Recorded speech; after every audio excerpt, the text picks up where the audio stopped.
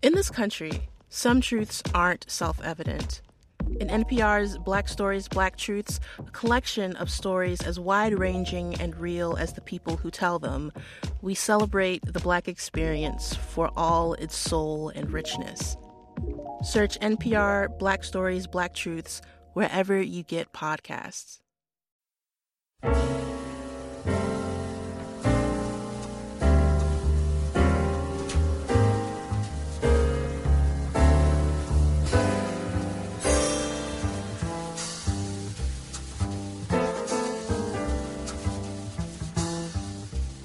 Hey everybody, what's up? This is Len, aka the Bat Tribble of Black Tribbles fame, and this is a purple stop on the Michaud mission as we devote all of June to Prince Rogers Nelson, starting with, of course, Purple Rain.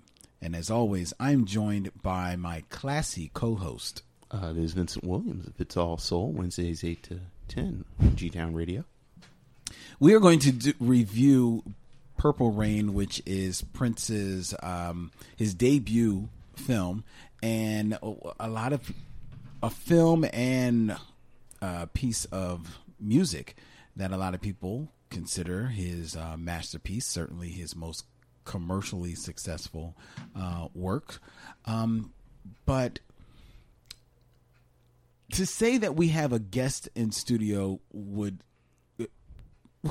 not do justice to what's going down, because me and Vince were collectively ordered that should we ever review Purple Rain, that we had to have this person in studio with us. It is none other than Dr. Elizabeth, a.k.a. Li Sumpter. How are you doing, Lee? What's going on, Lee? A.k.a. the Trickster Tribble. Don't forget. There you go. That's true. I thought it was coming with the guest part, like, because she's been here for, Dead Tribbles Talking, Tribbles Prime. I've been here for so many Tribble shows. True. In all of your locations, so yeah. That's very true. That's very true. But this is your first stop on the Michaud mission. It is my first stop on the Michaud mission, yes. Yes. I'm excited to be here. And we're excited to have you. Just going a little bit behind the curtain. The Michaud mission originally was going to be a 4-person... A quadrumphant. Wow. There you go. Got to remember that for Scrabble. I made that up. Oh, okay. Don't remember that for Scrabble. No, don't use that. Because, when you said Scrabble, I had to let you know. Oh, thank you. But you know what? There's a lot of words that nobody uses. Yeah. You throw them on Scrabble, it's a word, like boom. But the Michaud mission originally was going to be 4 people sitting in studio under a totally different title, a title that Lee had created. Yes. Which was Scanners Darkly. Right. Scanners Darkly, which will be making a comeback as well at a later date, but it will reemerge as a podcast with different content, completely different content. Okay. All right. Did she break up the band and then reform it without us? Pretty much. But that was the plan. I was like, I'm holding on to my name. and when that band broke up, I said, go ahead. No, but it all worked out perfectly. You guys should be giving me a little pizzazz on the back, right? No, we are. We gave birth to the Michaud mission. There you go. A beautiful project. You know what I mean? Just as it is. Thank you. Yeah. Thank you. No, I love it. It's great. Yeah. And Lee comes here to review Purple Rain, but she's not just coming as our friend, because she is a friend of Vincent's and mine. Yes. But she comes definitely with some bona fides in the game. She earned that title before her name, the Doctor. Oh yeah, mm-hmm. Because you are a doctor. You have an MD. But you have an MD. You don't. I can't operate on you. No, you don't have an MD. But you are a doctor. You're considered a doctor. You don't want me to do that. No, you don't. No, you don't. No, you don't. I've seen her. It's no. scary. Mm-mm. I can't. I'm very blind at that. I have corrective vision, but no, I don't want to operate. But how did you come upon the doctor? You are a doctor of what? I am a doctor of mythology and depth psychology. Mm-hmm. I received my degree from Pacifica Graduate Institute. It's out in Santa Barbara, California. And yeah, so I'm a mythologist. All right. Contemporary mythologist. My focus is, the 20th and 21st century contemporary, like the modern myth, Yes. Which makes Purple Rain a perfect film for this. How about that? It really is. And that's one of the reasons why I love it so, and love him so. And love him being Prince Rogers Nelson, Yeah. the star of Purple Rain. Yeah.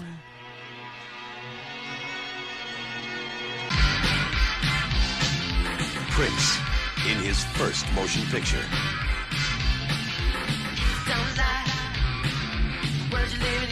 Before he created the music, he lived every bit of it.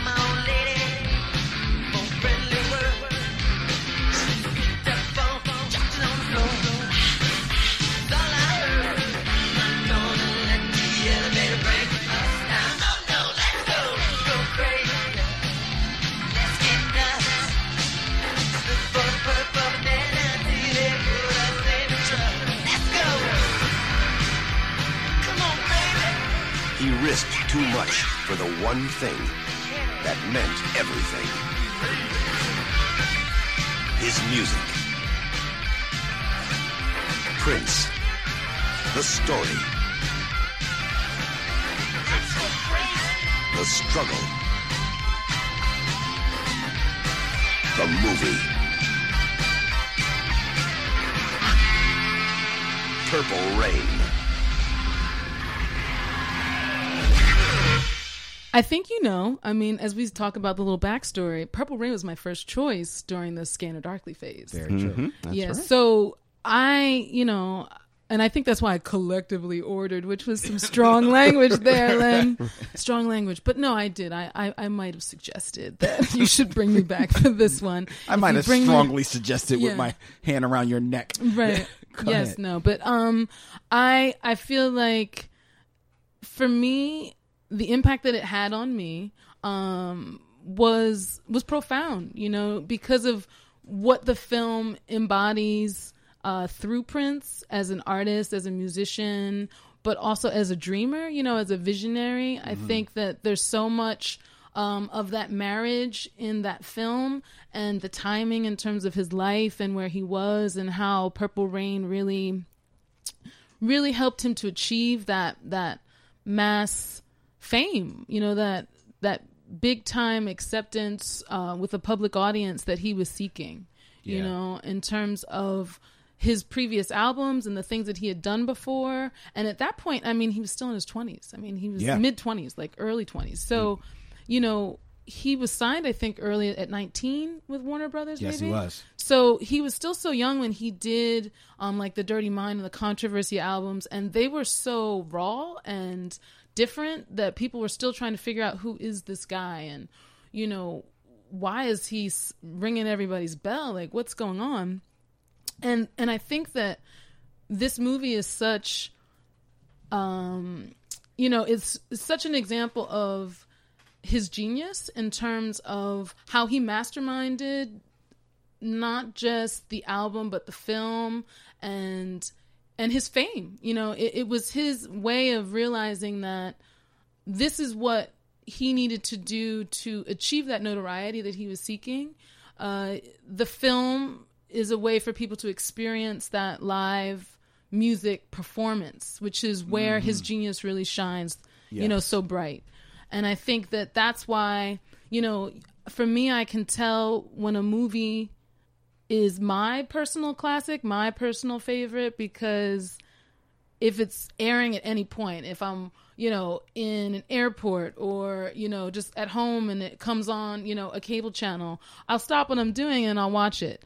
And there's something about how certain films can draw you to sit down and watch. Yeah. And kind of, make you take pause, because you're like in the witness of this great. And, for me, he was on that level with, for me, like Bob Marley, like Fela Kuti, and, and Michael Jackson. But at the same time, for me, you know, because there's always been this battle between Michael Jackson and Prince. If you know anything about the Soul Slam parties that DJ Spinna does out of New York. Right. You know, I'm a big fan of those because I lived in New York for quite some time. And so, you know, the whole thing was like, who are you repping for? Like, what team are you playing for? And hands down, as you can see in my purple attire today. Very appropriate. I go for Team Prince all the time. And there's a reason for that, because the thing is that I think that checkmate point for the Prince versus MJ is that I think it was on the Thriller album, which came out, I think, a month before Purple Rain or something like that. Not long before, but it was around the same time. Right, same period. Again, and that was like a cinematic movie music experience, you know? Right. And so the thing about that was that, and I could be wrong about the guitars, but I know that it was like somebody like one of those big white rockers like Eddie Van Halen or somebody who played like guitar. It was Eddie Van Halen. Yeah, who played guitar on the Thriller album. And the thing is that Prince was like, you know, his guitar solos, he's a guitar hero. You know what I mean? Yeah. He definitely absolutely. is. He's in the reign of Jimi Hendrix, right? Like, he follows in that kind of lineage. And I think that, you know, in that moment, you got to recognize is that Prince played all his own music. You know what I mean? That was one of the reasons why people took him so seriously as a professional from an early age, as he was a teenager, because he made a stand that he was going to produce his own records. You know what I mean? Like, his albums, because he could play the keys, he could play the bass, he could play the guitar, he could do it all. And his vocals. And that's the thing about Prince, is that Prince can sing. Like, he has so much range, you know? I mean, there's some people that, like, you kind of give him a pass because you're like, well, I mean, look, I love Alicia Keys, but I'm saying she plays the keys, right?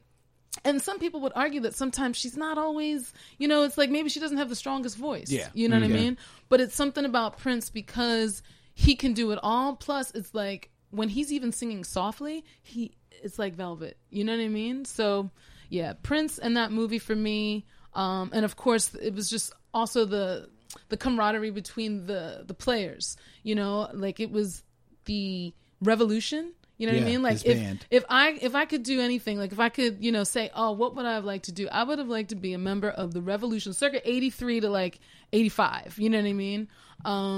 And it was something about that band and the time, and then what was it? The Modernaires, like Des Dickerson, and Des the Dickernaires and the Modernaires. So it was something about like that time at that club, you know, at the First Avenue Club. Like, that was the thing about this film. It brought you in. You felt like you were part of that scene, like that local scene in Minneapolis. This was filmed there. Yeah, it was filmed at absolutely. First Avenue. Like, it was, and that was a part of Prince's plan. You know what I mean? And so there was so much synchronicity, everything coming together for Prince, for the industry, for black music, for Minneapolis, you know, for those bands that he brought along with, you know. So it was magic, you know. For me, Purple Rain was movie magic. The thing you spoke of, like Dirty Mind and Controversy, the albums that preceded Purple Rain, the movie, and 1999 the soundtrack. of course. Oh yeah.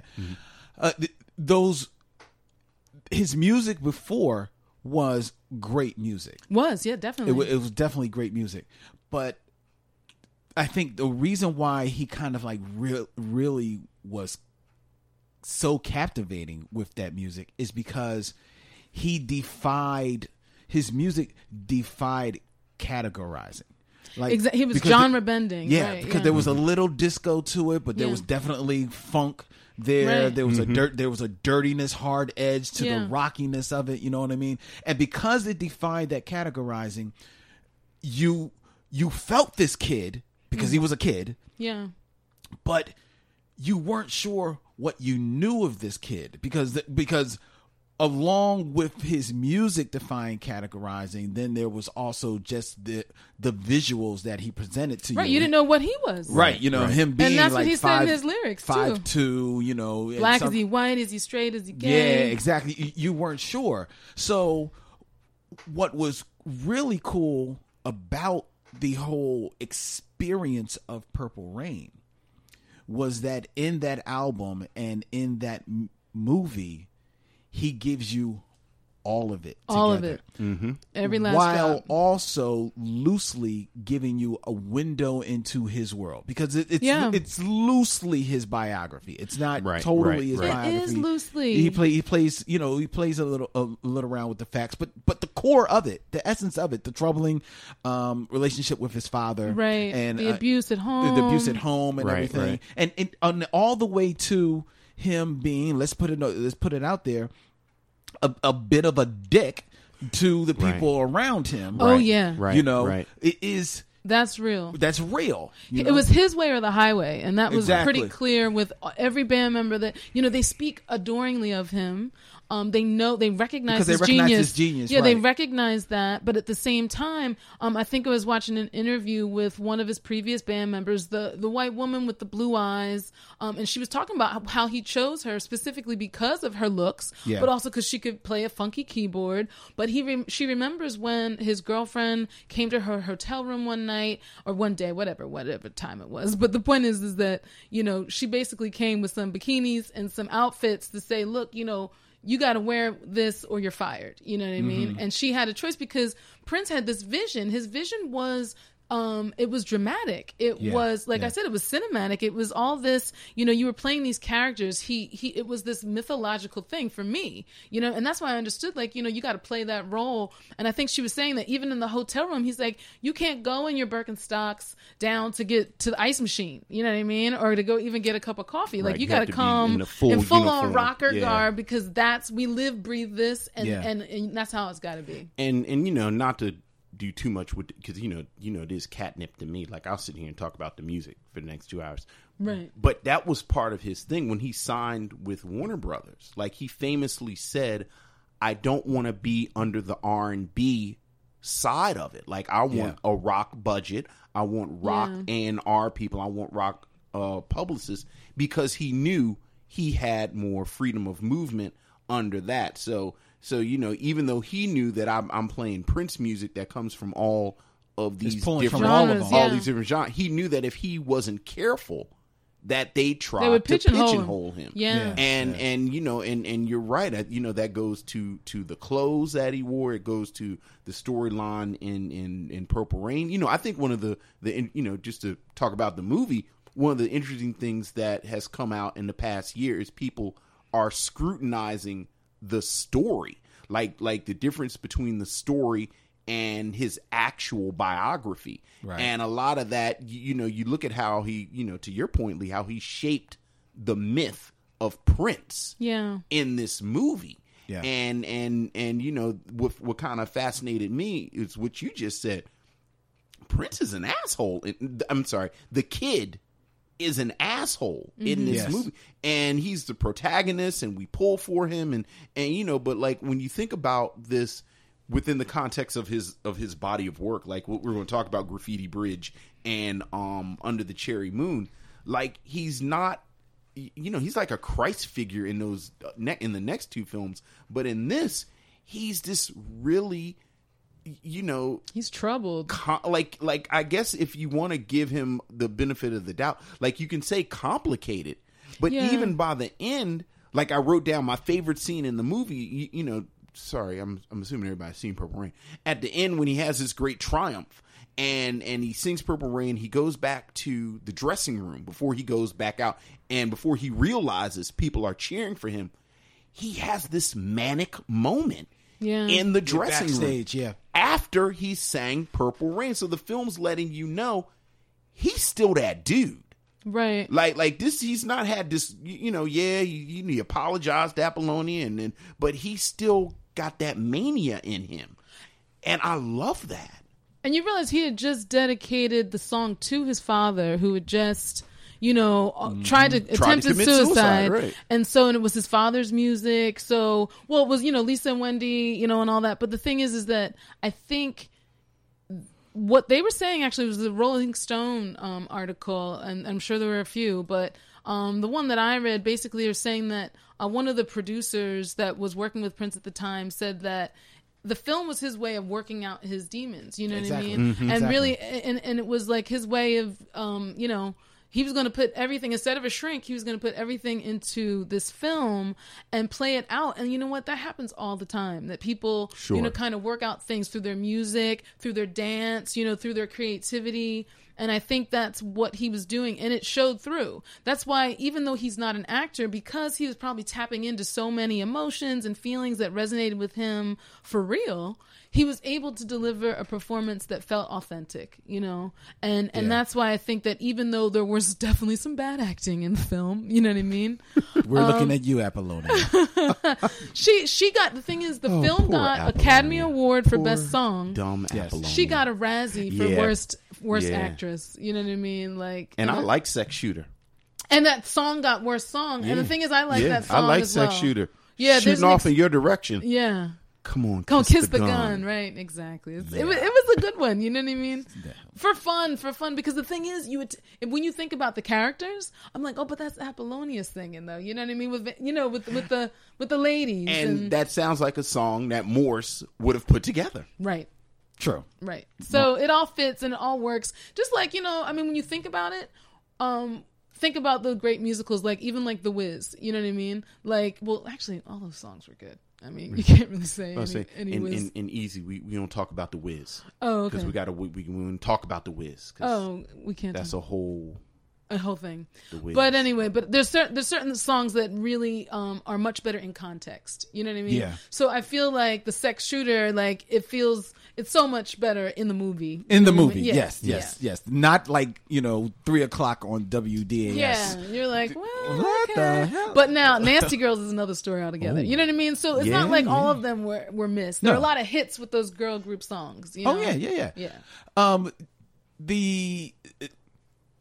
The thing about Prince that is so captivating, and then we do need to delve into the movie itself because we're a movie podcast first. But the thing about Prince that is so striking for me, and why I've always, and I do like Michael Jackson. I love Michael Jackson. I love the Jacksons. I grew up on the Jackson 5 and the Jacksons, and I matriculated into Michael Jackson, and then some of my favorite music of all time is Michael Jackson music.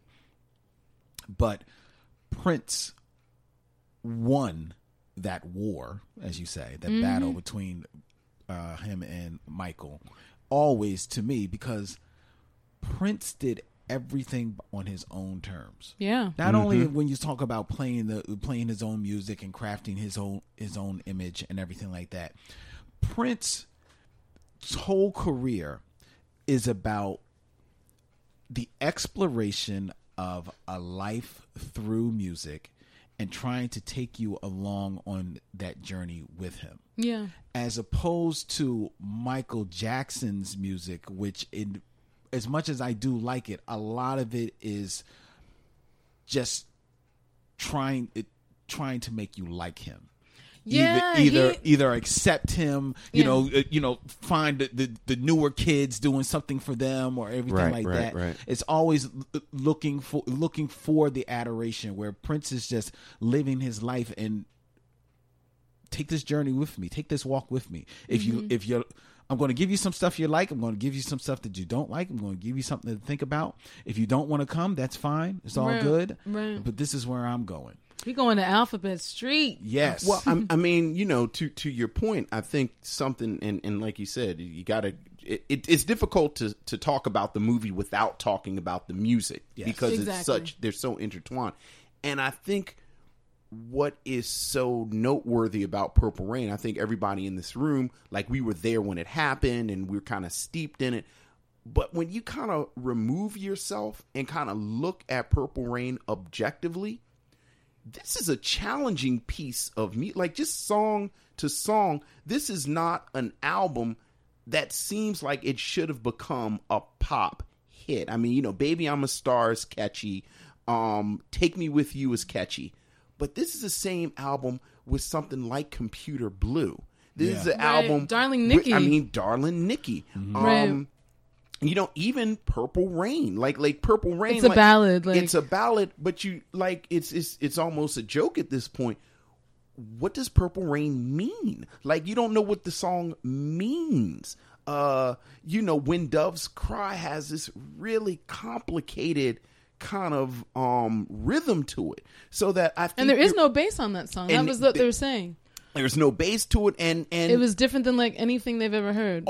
And it's Purple, but it's Purple Rain, and you kind of think, oh, well, it's Purple Rain, and certainly in retrospect, it's easy to say, oh, this is this pop thing, but this was not a guaranteed thing when it happened, and I think you're right. Like Prince said, I'm going to do this on my terms. And, hopefully the people dig it. And if they don't, hey, Prince.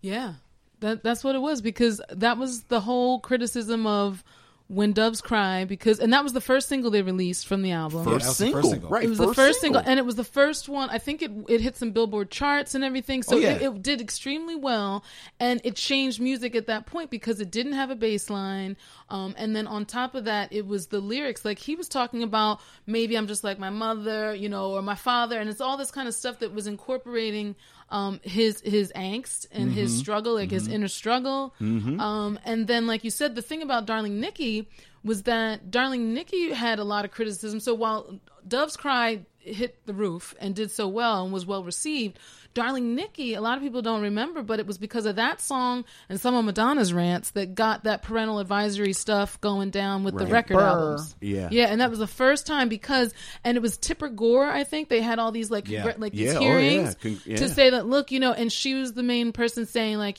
she bought it because she thought he was a teen sensation, and then all of a sudden this woman is masturbating, naked with a magazine, in a hotel lobby. What's going on? Exactly. So that caused problems for everybody with censorship moving down the line, but Prince giving you everything that he was giving you before, he was giving you it all in Purple Rain. Exactly. Right. You know what I mean? Right. Exactly. And it reached such a wider audience that people were shocked because they were like, wait a second, like, this is the range, but hold on, this guy, this is racy stuff. Yeah, it's racy stuff, but you couldn't, as much as you felt the lyrics, Tipper Gore, she heard those lyrics, but, she listened to that song about 4 or 5 times before she started complaining about it, because she was feeling it. She was like, she was like, yo, Al, check this out. Right. And that's the thing about Prince, is that he was not just trying to be inclusive around, race, and class, and he wanted to create this big community where just think about the new power generation and the revolution and the idea of, like you said, unlike MJ, like this solo pop star, and that's post, of course, the Jackson 5 and all that, but I'm saying, like, he really was about creating a creative community, a musical community that shared his vision and that he could, jam with. Because that was a big part of his music creation process, I think, that jam session that he would do. Oh, yeah, absolutely. And so a lot of, I think, I don't know, I'm just thinking, like you said, it's very hard to separate this film from the music, especially when you realize that, the birth of Purple Rain came, it happened on tour for the 1999 tour. He got the ideas for the film, and he basically was saying, like, look, I want to turn this into something, and the music was everything. The music was the foundation. Yeah. Right. You wouldn't have Purple Rain without the music. Right. Well, so many of the scenes in the film, like you see how the music kind of, I don't think this is technically a musical. Like there aren't plot points in the music, but the music absolutely kind of catalyzes action in this thing, whether it's him, seducing her with the beautiful ones, or his father playing Computer Blue on the piano, and that calms him down. Of course, Darling Nikki, which sends her into a spiral of embarrassment.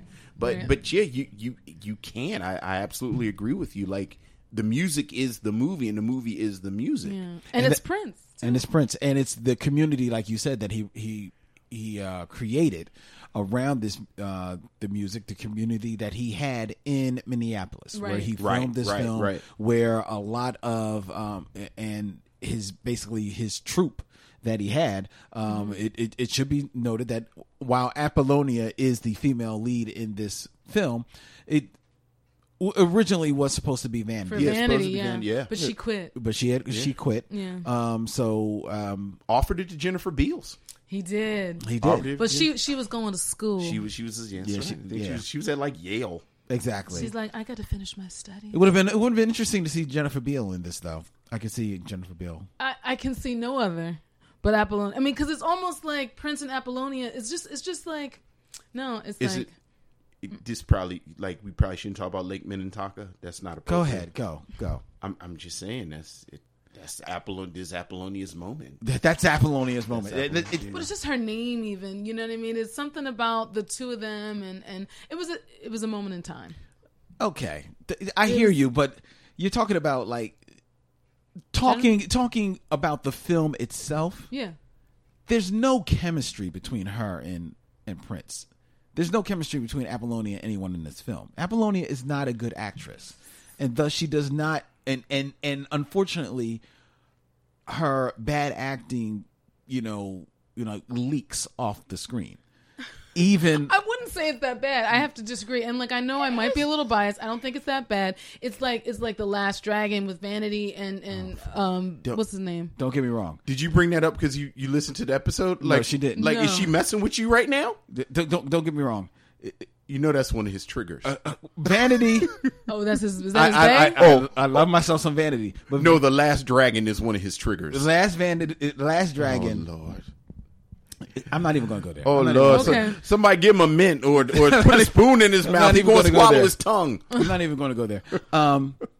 But Apollonia, she doesn't really have a lot of chemistry with Prince. The chemistry in the Did you see that sex scene though? I mean, I'm just saying that was one of the things that I was not allowed to watch because at the time, it came out in '84. Yeah. So that was the big thing. That was the first like real sex scene I seen. That was just Now, which like, sex scene are you talking about? Are you talking about in the hay, or are you talking about? Oh, no, in his bedroom. in the which is bedroom. the- That was the one. That was the one. The one I realized that I don't know if I've seen this film, the In its unedited entirety. version, in probably 10 years. Like, Okay. you No, watch it that on was a cable. pretty You watch it steamy on scene. Like, It is a steamy scene. I was like, whoa. That was steamy. I don't know. It's steamy because of Prince. It's not steamy. Apollonia is there. wow. Apollonia is okay. there. Okay. I'm sorry. I'm just being real. No, all right. All right. Just being real. All right. The chemistry in this film is really the friction between Morris the Day. kid and Morris Day. Yeah. Oh, yeah. That's Yeah. the That's chemistry in that's this film. Oh, the yeah. beauty. That's part of the beauty. That's of the film, electricity in this film. Yeah. And when you think about it, when you watch this film again, Morris Day, as much as he is in your memory banks with this film, he's not in a whole lot of the film. Oh, but he's a steam But stealer. he steals every single. he is He's scene actually stealer. the best thing in the film. If Prince is not And playing Jerome, him and music, Jerome together. like unless Prince, and I think the film says that, like with this push and pull between Morris and the kid and Apollonia, the kid always has to play music. Yeah, because otherwise, Morris is unstoppable. Yeah, he's good. He was so much fun, and it was such a, and it wasn't even like comedic relief. Like he really just was like, I don't know. He had such charisma, and I loved the relationship with him and Jerome, and just the fun they would have. Oh yeah, Yeah. you wanted to to be a like, film I want to with be them. their friends. Yeah, I want want to be their friend. And he played drums for Prince's first Yeah, band. yeah. Oh, yeah. So they were, I mean, he played drums. I guess it was called Grand Central or something. yeah, yeah. Oh yeah. So he had bands prior to Prince and the Revolution, obviously just before his first album, and that was Morris Day and him were buddies, and he produced The Time and Vanity 6. Well, what Prince said is that Prince wrote all the music, and so the Vanity 6 music, the Tom music, he wrote the Bangles. right, but just in this movie, Oh, right? in the movie, yeah. And what Prince always said about The Time is that again in Culture Kings is a podcast on the How Stuff Works network, hosted by comedians Jaquez Neal and Edgar Monplaisir. Every Wednesday and Friday, these two friends dive into topics ranging from sports, music, to movies, style. They wonder whether or not Donald Glover is a genius or a weirdo. They continuously decipher Kanye West's tweets and behavior. They also have recurring segments like Queen of the Week, The List, and Top 5s like Marvel movies and video games. Listen to Culture Kings and subscribe on Apple Podcasts or wherever you get your podcasts, and find out the best way to eat a taco. oh What's the best way to eat a taco, Vince? With your hands?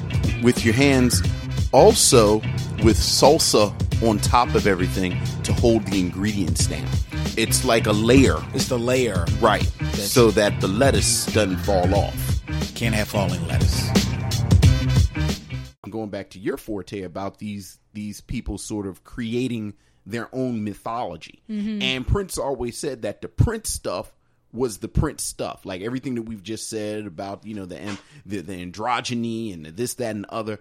And the time was that Minneapolis Midwest pimp persona. Yeah. That wasn't Prince. Which needed to be there. So he kind of created this whole thing with the time. So that, you know, more, like you said, Morris Day and was Jimmy the Jam drummer. and Terry Lewis, like they kind of fit into that vibe. Well, they come out of that. But so I think part of the reason you're kind of drawn to Morris Day and that whole is that's kind of their thing. Like that's the point. Like he's actually so there. good at it. He's there to seduce us. Yes. And you know, I guess put us on the stroll. He did. You know, make your next choice your best choice. He did. Even though it is troubling, and it just hit me like a brick. The scene where him and Morris Day come up upon the chick that and put it in the put it in the trash can. Put it in the trash Oh can. my God, I'm so glad you guys said that. Yeah. because that really watching no one usually talks about that. Because you don't want to talk about it. Yeah. Well, because because I know when I saw it in 1984, you're just laughing all the way. Ha ha ha ha. Right. But no, when they straight threw her ass in the trash can. Yeah. But not only do they throw her in the trash can, the whole dialogue before that is just very dismissive about her. Right? I Yeah. can't remember Well, it. It was- again, yeah. these are Midwest, like these are the pimp dudes. But it really hits you. It hits you a little hard, and Yeah. it dates the film a little bit. Absolutely. Because, Oh, definitely. Because if you put that in a movie now, that character, Morris Day and Jerome, have to have some kind of comeuppance for that act somewhere in the movie. Right. And if not, you're looking at the director or the writer like, what was this Exactly. about? Like, Exactly. why? You're Like, what's questioning wrong it. with Right. you? You're Yeah. questioning And you read those characters differently. Totally differently. Yeah. Right. Totally different going forward. Yeah. But there, you're just wrapped into their whole chemistry and everything like that. It really hit me like a ton of bricks this time. No, that was definitely, and it was almost out of place. Well, to a certain extent, I mean, when we look at the violence and the abuse that's happening, briefly between Prince and Apollonia. Yes. Yeah, like we know that that's because of a part of a cycle of violence that he's experiencing at home. Right. But that little side step that happened, like that side scene with the dumpster and the woman, like that was just completely on its own in an isolated moment, Right. just wrong. And it's so early in the film, that part of that, they're using that scene to kind of introduce you to these characters and who these characters are about. Right. And that's kind of troubling Right. Yeah. to have that, floating in the back of your head as you're watching them the rest of the film. Yeah, Well, no, it's true. I think, like you said, I think that's part of this. It kind of makes it, it makes it an artifact of its moment. Yeah. Like it really was. 1984. It's played for laughs, and we do sort of see Jerome and Morse as these kind of rogue elements, and they're kind of fun and this, that, and the other, and then they don't mean no harm with these women.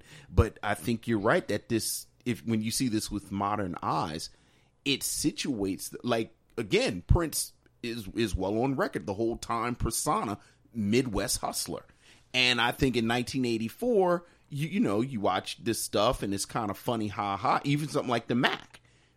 But in 2016, it does read a little bit differently.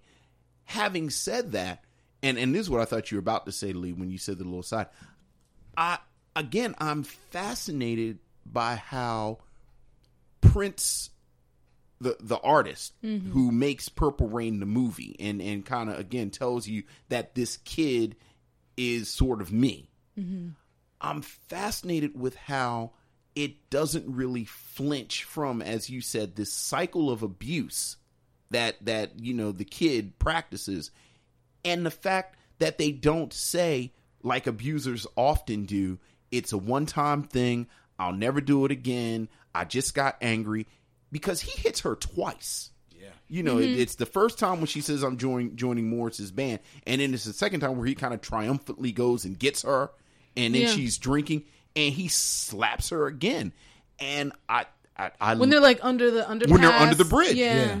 And I love, I don't know, and I think anytime you say something with Prince and you say, I don't know if he did it on purpose, I always lean to, of course he did it on purpose because it's Prince. But the fact that, again, there's no real resolution to that part of his character. Right. Like, this is in me. My father, it's sort of like the sins of the father are visiting, and it's still in me to, again, the first thing I said, which it struck me so much this time I watched it. After his triumph, after Purple Rain, now he's about to take his victory lap. He's still got that crazy in him. And that's interesting you say that, because I think that even though there might not have been a very clear resolution to that in the film, from things that I've read, they kind of point to the fact that in that final montage, remember when he's doing like the final encore after Purple Rain and Let's Go Crazy and like, Baby I'm a Star was going down. So during that montage at the very end, they show him like stacking his father's music and stuff in the basement, and Apollonia's there, and he's like throws her the earring or something like that. So what that simple scene is supposed to suggest, for some, at least some were trying to like close the circle and make it right. I think that was saying that, like, what, he's kind of packing away. He's unpacked it, remember, because everything was all over the place. So symbolically, the him kind of organizing his father's things after they had kind of been grappled with, I think it's saying that he's working towards resolution to that. You know what I mean? He's kind of put it in its proper place, so to speak. Right. But then with her present there, he's also working it through that with her, and she's standing by him. You know what I mean? I read it that way. I'm hoping so. That's what I'm thinking. Hey, that's what I want to believe. I did read it that way. Yeah. I want to read it that way too. I know that Negro was crazy in that back room, going back and forth. Well, he's still crazy. But the thing is, we've always talked about, and I say we, but I'm saying collectively, like society talks about the very close relationship or fine line between genius and madness. Absolutely. And I think that while Prince really wanted so much to have this community around him, and he wanted fame and recognition, you know what I mean? He wanted to be a rock star. That's what he was aiming for by, masterminding this Purple Rain like takeover, when at the height, that was like his golden age, those like 80s. That was it. And so during that time, I think that, for him, it was also an internal struggle, because he was also someone who was wanting to be alone, like having to spend like a lot of time. And sad but true, because again, it's really sometimes, I don't know about y'all, but it hits me hard sometimes. Like I'm still in the bereavement moment of the passing. Of his passing. No doubt. Yeah, so for me, it's like when I read about some of his last moments, and like the fact that he was living at Paisley Park pretty much by himself, and then like in all that big, like how many acres and rooms and stuff, he was living like in a smaller apartment by himself, like in some part of the home, and I feel like, or the estate rather, but it seems to me that with the fact that he really was such an original, and he was such an innovator and a trailblazer, that in order to say my way or the highway and really stand by that and understand that you are kind of putting yourself out there as a certain kind of character, a certain kind of personality that is challenging to work with. But, and I think because of that, it might have paved a very solo path for him in some ways of his life, in terms of his life. So I think that when you spend a lot of time alone, and I think that worked for Michael, but he went a little on the other side. You know what I mean? Like and that's the thing. It's like that stardom can be such a heavy burden for people. And the thing, on one hand, they really want it. They really want that fame. And then on the other end, it's like there's such a sacrifice. So I feel like, I don't know if it's fair to call him crazy. But again, what's the line in Let's Go Crazy about, but anyway, the point is that you can't blame him. Oh, no. Can't blame him. For everything he was going through, I think that that's kind of par for the course for people like him, and he's a very rare breed. Yeah. I don't know if we'll see anything like that again. No, I don't think so. Not in my lifetime. No. Mm-mm. That being said, there are disturbingly too many scenes of the back of his motorcycle revving up and then driving off. The director of this film, Albert Magnoli, he inconsistent, I'll put it that way, in his direction of this movie. There are some scenes that are actually very well done, or some some shots that are well orchestrated. There's a very cool scene where I think it's Apollonia comes out on the fireplace and it looks down onto Prince, and he's on the bike. Like that's a very cool scene in the alleyway. Yeah, exactly. And then like there's a whole when he goes running into into the house with the pop. That's a very powerful. Right. It seems so frantic, right? Yeah. Like you're right with him. Yeah, you are there. You are in that whole scene, scenario, that whole scene. That is like really some powerful stuff. And of course, all of the musical numbers, which were filmed at almost like a concert film. It was, because it was a concert. It was, that they cut into the film. That's all, well done, but it's a concert. You're shooting a concert. You shoot the whole thing and you let it show. The movie aspect of it gets a pass because of the music and because of the aura of Prince and everything like that. But strictly as a movie, while I think you should see it, I think you're seeing it for the music. You're turning your head off. Well, story wise, I think in a lot of ways, this is the quintessential example of the kind of crisis that a lot of these movies went through at this moment, where you can see the kind of MTV influence with the quick cuts and all of these things, and it's fighting with this sort of traditional film, and like I think Purple Rain is interesting from this viewpoint, like looking at it, like the shots of Minneapolis and the shots of like the outside, the exterior of his house, or like that early shot where it's like Morse vacuuming, and it's like this very natural, this specific place, because as we've said, this was shot in Minneapolis, and it kind of fights with the video shooting. So whether it's the montage that you were just talking about at the end, Lee, where he does "Baby I'm a Star," or the scene of When Doves Cry, that if you remember, that's almost shot by shot the video for When Doves Cry. And I think you're right that it is kind of jarring if you're looking at it like that. But it's interesting. And Lee, I forget your roommate's name, but when we talked about this the first time, she said that Amber. Amber, she said she either hadn't seen it or she saw it for the first time. I don't think she had seen it. And we were talking about it, and it was we had a fat, like, I think we're waiting for our session to start to tape, and we were talking. Right. And it was fascinating talking to someone who had never seen it, who wasn't totally submerged in this experience. Right. And I think something like what you're talking about, Lynn, where it is kind of jarring in the movie making, like from the perspective of actual movie making, doesn't like even doing this, like even right now as we're talking about it right now in real time, it's difficult for me to critique it like that because I get sucked back in. Because,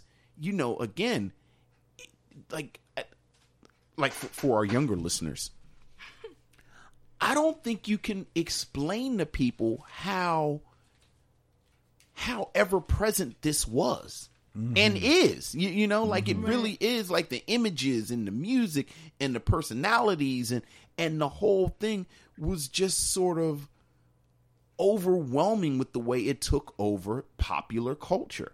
So that's something like that, what you're talking about, I can't even put my hands around it. That's true. And like Lee started to say, like this music was such, and the movie was such a an explosion upon the scene that the Prince essence started to take over pop culture. And when he started writing for the Bangles and Right. he did music, all of a sudden he was doing Sheena Easton and he was doing Madonna. And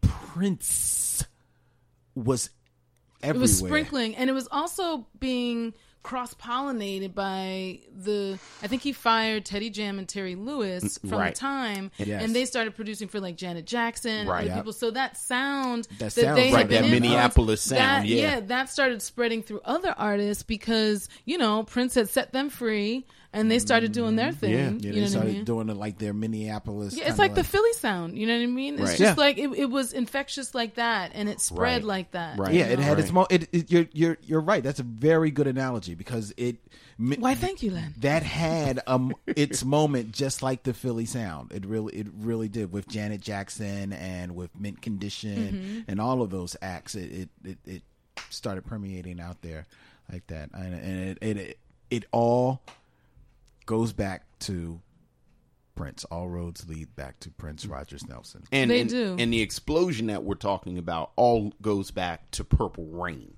Yes, Purple Rain. Like, you know, certainly, and as we've said, and, you know, hopefully everybody knows this because everybody went out and bought everything.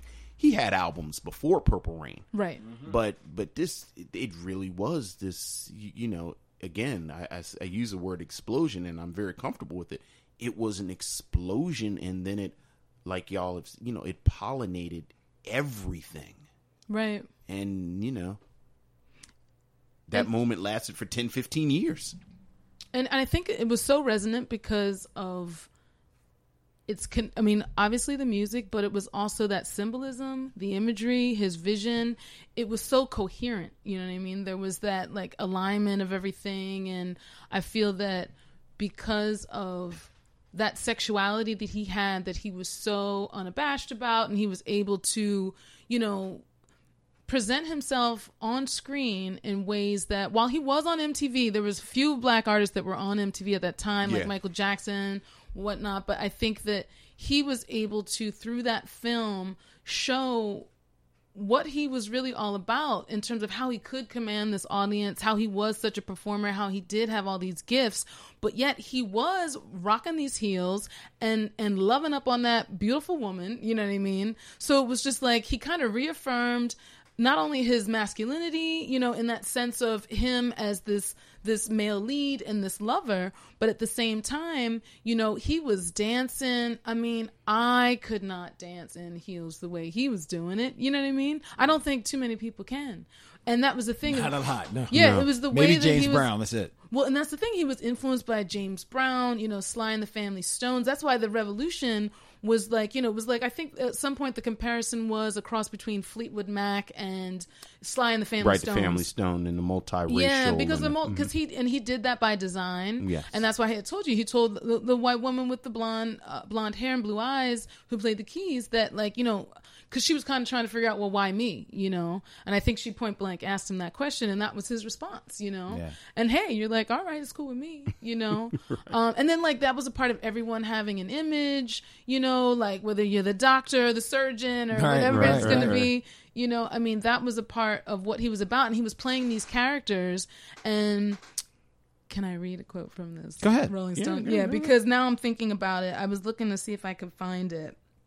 Where is it? So he said, and this is said about Prince in the Rolling Stone article, he was rock's greatest trickster figure, the trick being that you could become whatever you imagined a rock star to be, or he could. Am I black or white? Am I straight or am I gay? He asked in one of his songs. The only answer was yes. He shifted his voice from male to female and shrouded himself in mystery and impeccably tailored clothing, which when he chose to wear clothing at all, selling fantasy in his music and image. Those fantasies, and for me, I'm reading mythologies, were outrageously sexual and passionately religious, sometimes at the same moment. Rock and roll had always crossed the sacred and the profane, so he upped the ante to the apocalyptic and the pornographic. More than any other 80s star, Prince brought the dreams of rock and roll past into the present.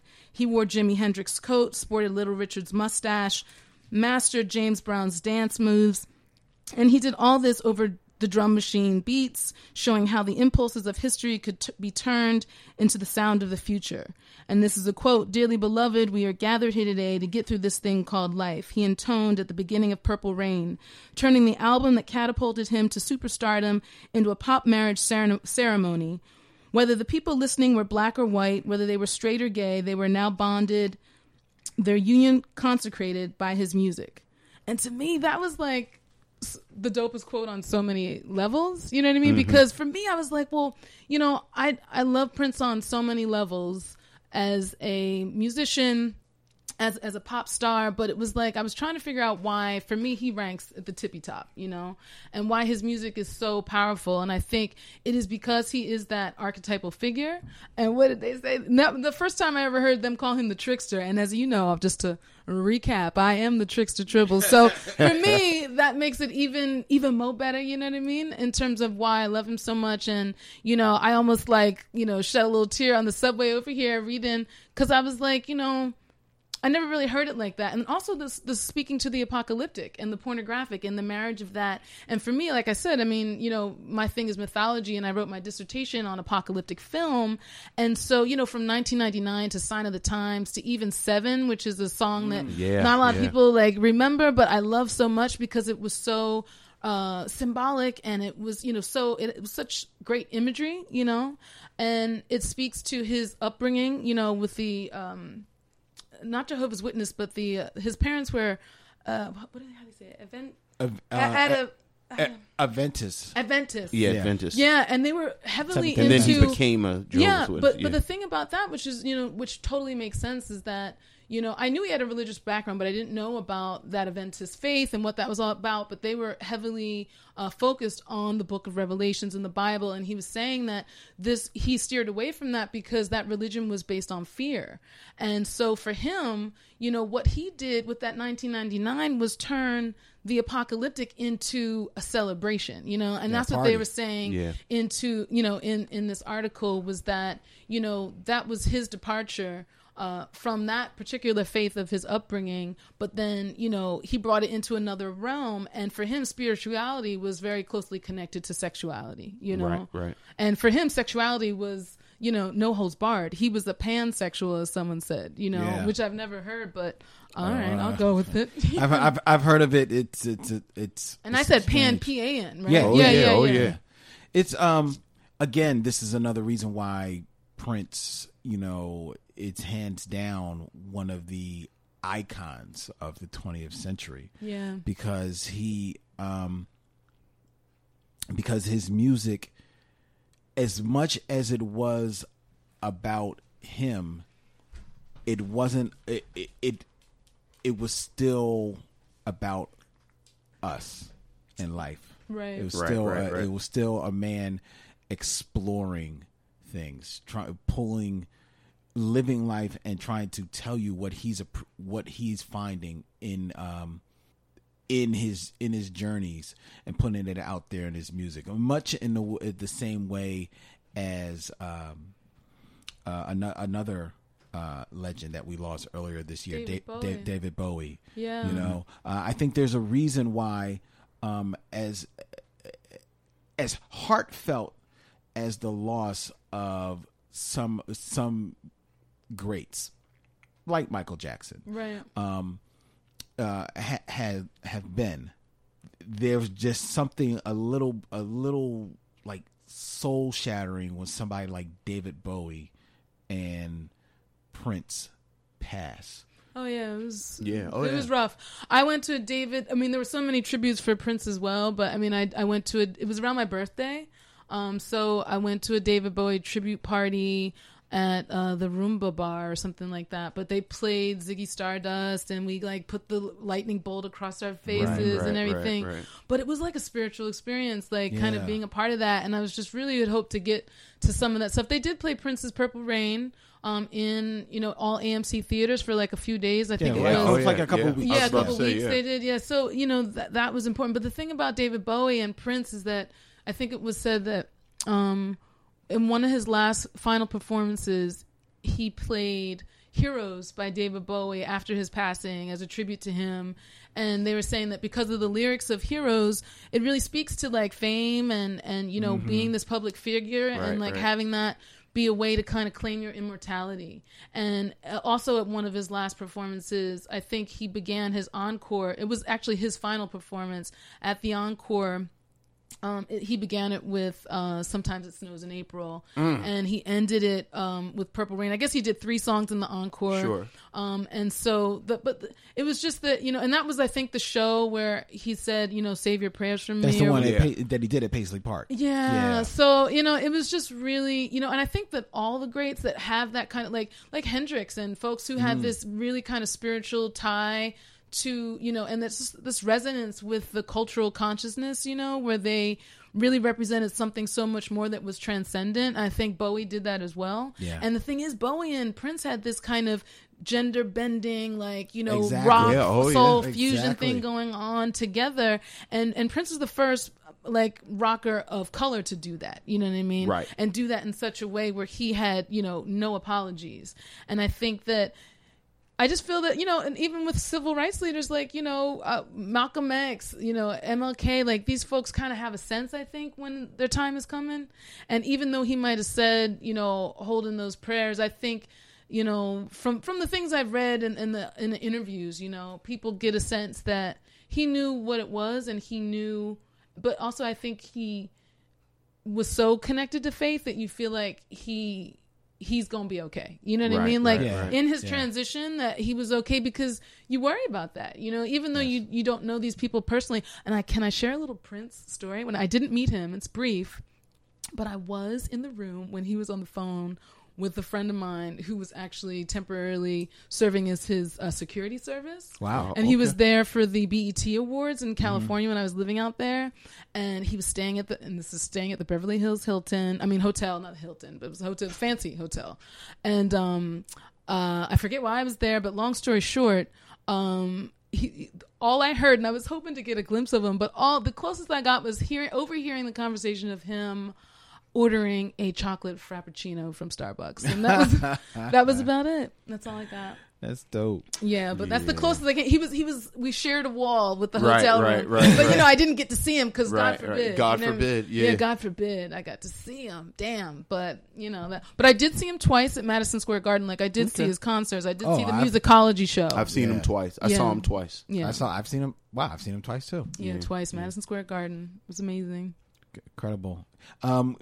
We went a little bit of afield of the movie. I think you can read our overall impressions of the film, Purple Rain. I think it's definitely one that you should watch. You should definitely see. It's a must see. Definitely.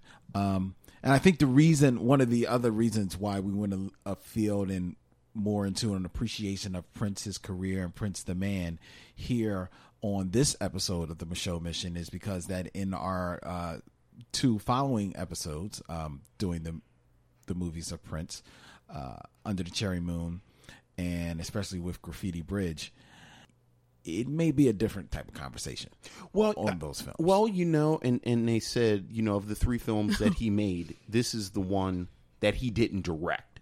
Yes. And, you know, I think just logistically, this would be the one where he had the least power in how this thing is put together.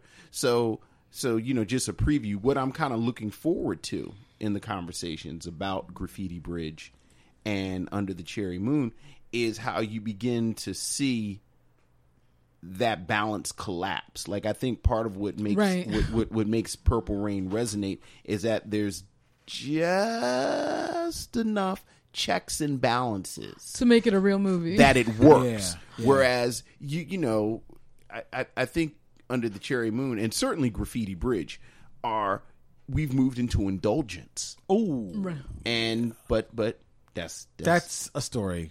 For another show. That's a story for another show. But I'm so glad to hear that you're doing like a tribute month to him, because obviously he's a Gemini, one of the best. Yeah. So it's a great time to celebrate his films, all of them. You know? Of course. And always another good reason is because it is June, and June is designated Black Music Month.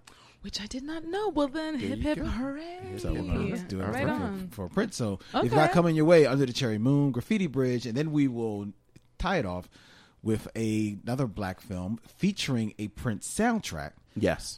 Girl Six. Girl Six. Yes, That's right. Right on. All right. But Lee, this has been so much fun. Absolutely. This has been fun, guys. Little reunion. Yes. Nice. Yes, it was lovely. It's a late night reunion too. Very true. Yeah. Very true. A little The late. sun has set. The sun is deeply set. It's about to come back. If people want to try and get a hold of you, they like what they're hearing here on the Show Mission. They want to be in the business with Dr. Li Sumpter. How should they do so? Well, I've been warned against giving my email. I heard the last episode. So I am currently not a social media person, as you know, from like the last 2 years, but I am making like a reemergence. I will find my way back on there. But for now, come holler at me in West Philly. There you go. That's where I'm at. Come holler at her in West Philly. Holler at me in West Philly. Hey! Yes, did you call? Yes. No, yeah. So we've done Purple Rain. So But no, on that note, I will have, maybe I'll come back for a Triples thing and share my news, because I'll have more stuff to report on. But right now, most certainly. you're I'm always welcome. underground. I'm in the lab right now. You know what I mean? You are always welcome at any time when the Triples get together, or anytime you can always come down to the studio. It's been fun. I should plug the Black Star Film Festival since we're doing film. Yes, you should. Can I? May I? Absolutely. Yes. So I am also on the board of directors for the Black Star Film Festival. By indie means necessary. We are rocking it out. We expect like 4,000 people this summer. It's going to be in West Philly, mostly at the International House, but we Yes. have events at the Kimmel Center and other places. It's August 4th through the 7th. We always have it in August. It's usually towards the end of the summer, but it's going to be a great one. You can check us out at blackstarfest.org and get the full rundown of the calendar of events and all good things happening. But you guys are film guys, so I hope to see you there. We hope to be there. Yes, Yes. absolutely. We certainly do. And the invitation is out there. We've done Purple Rain, but if there's another movie that you're begging to give such a critical review, just let us know, and we will book you a spot in our third seat. Book me. Absolutely. Okay, Come back sounds down for good, them. fellas. Absolutely. Thanks so much for having me. I really appreciate it. It's been lovely. Absolutely. You're very welcome. All right, ladies and gentlemen, the show, as you know, is available on theshowmission.com, as well as on iTunes, SoundCloud, Stitcher Radio, Google Play, and every place a good podcast be, including on the Black Tribbles Podcast Network.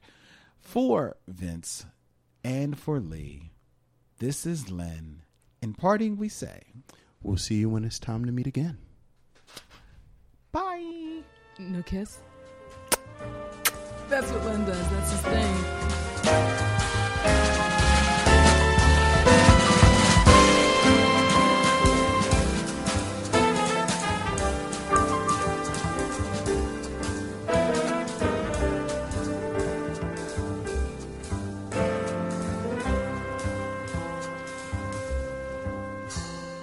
Now it's time to bid adieu. It's been a pleasure knowing you. I'll see you when it's time to meet again.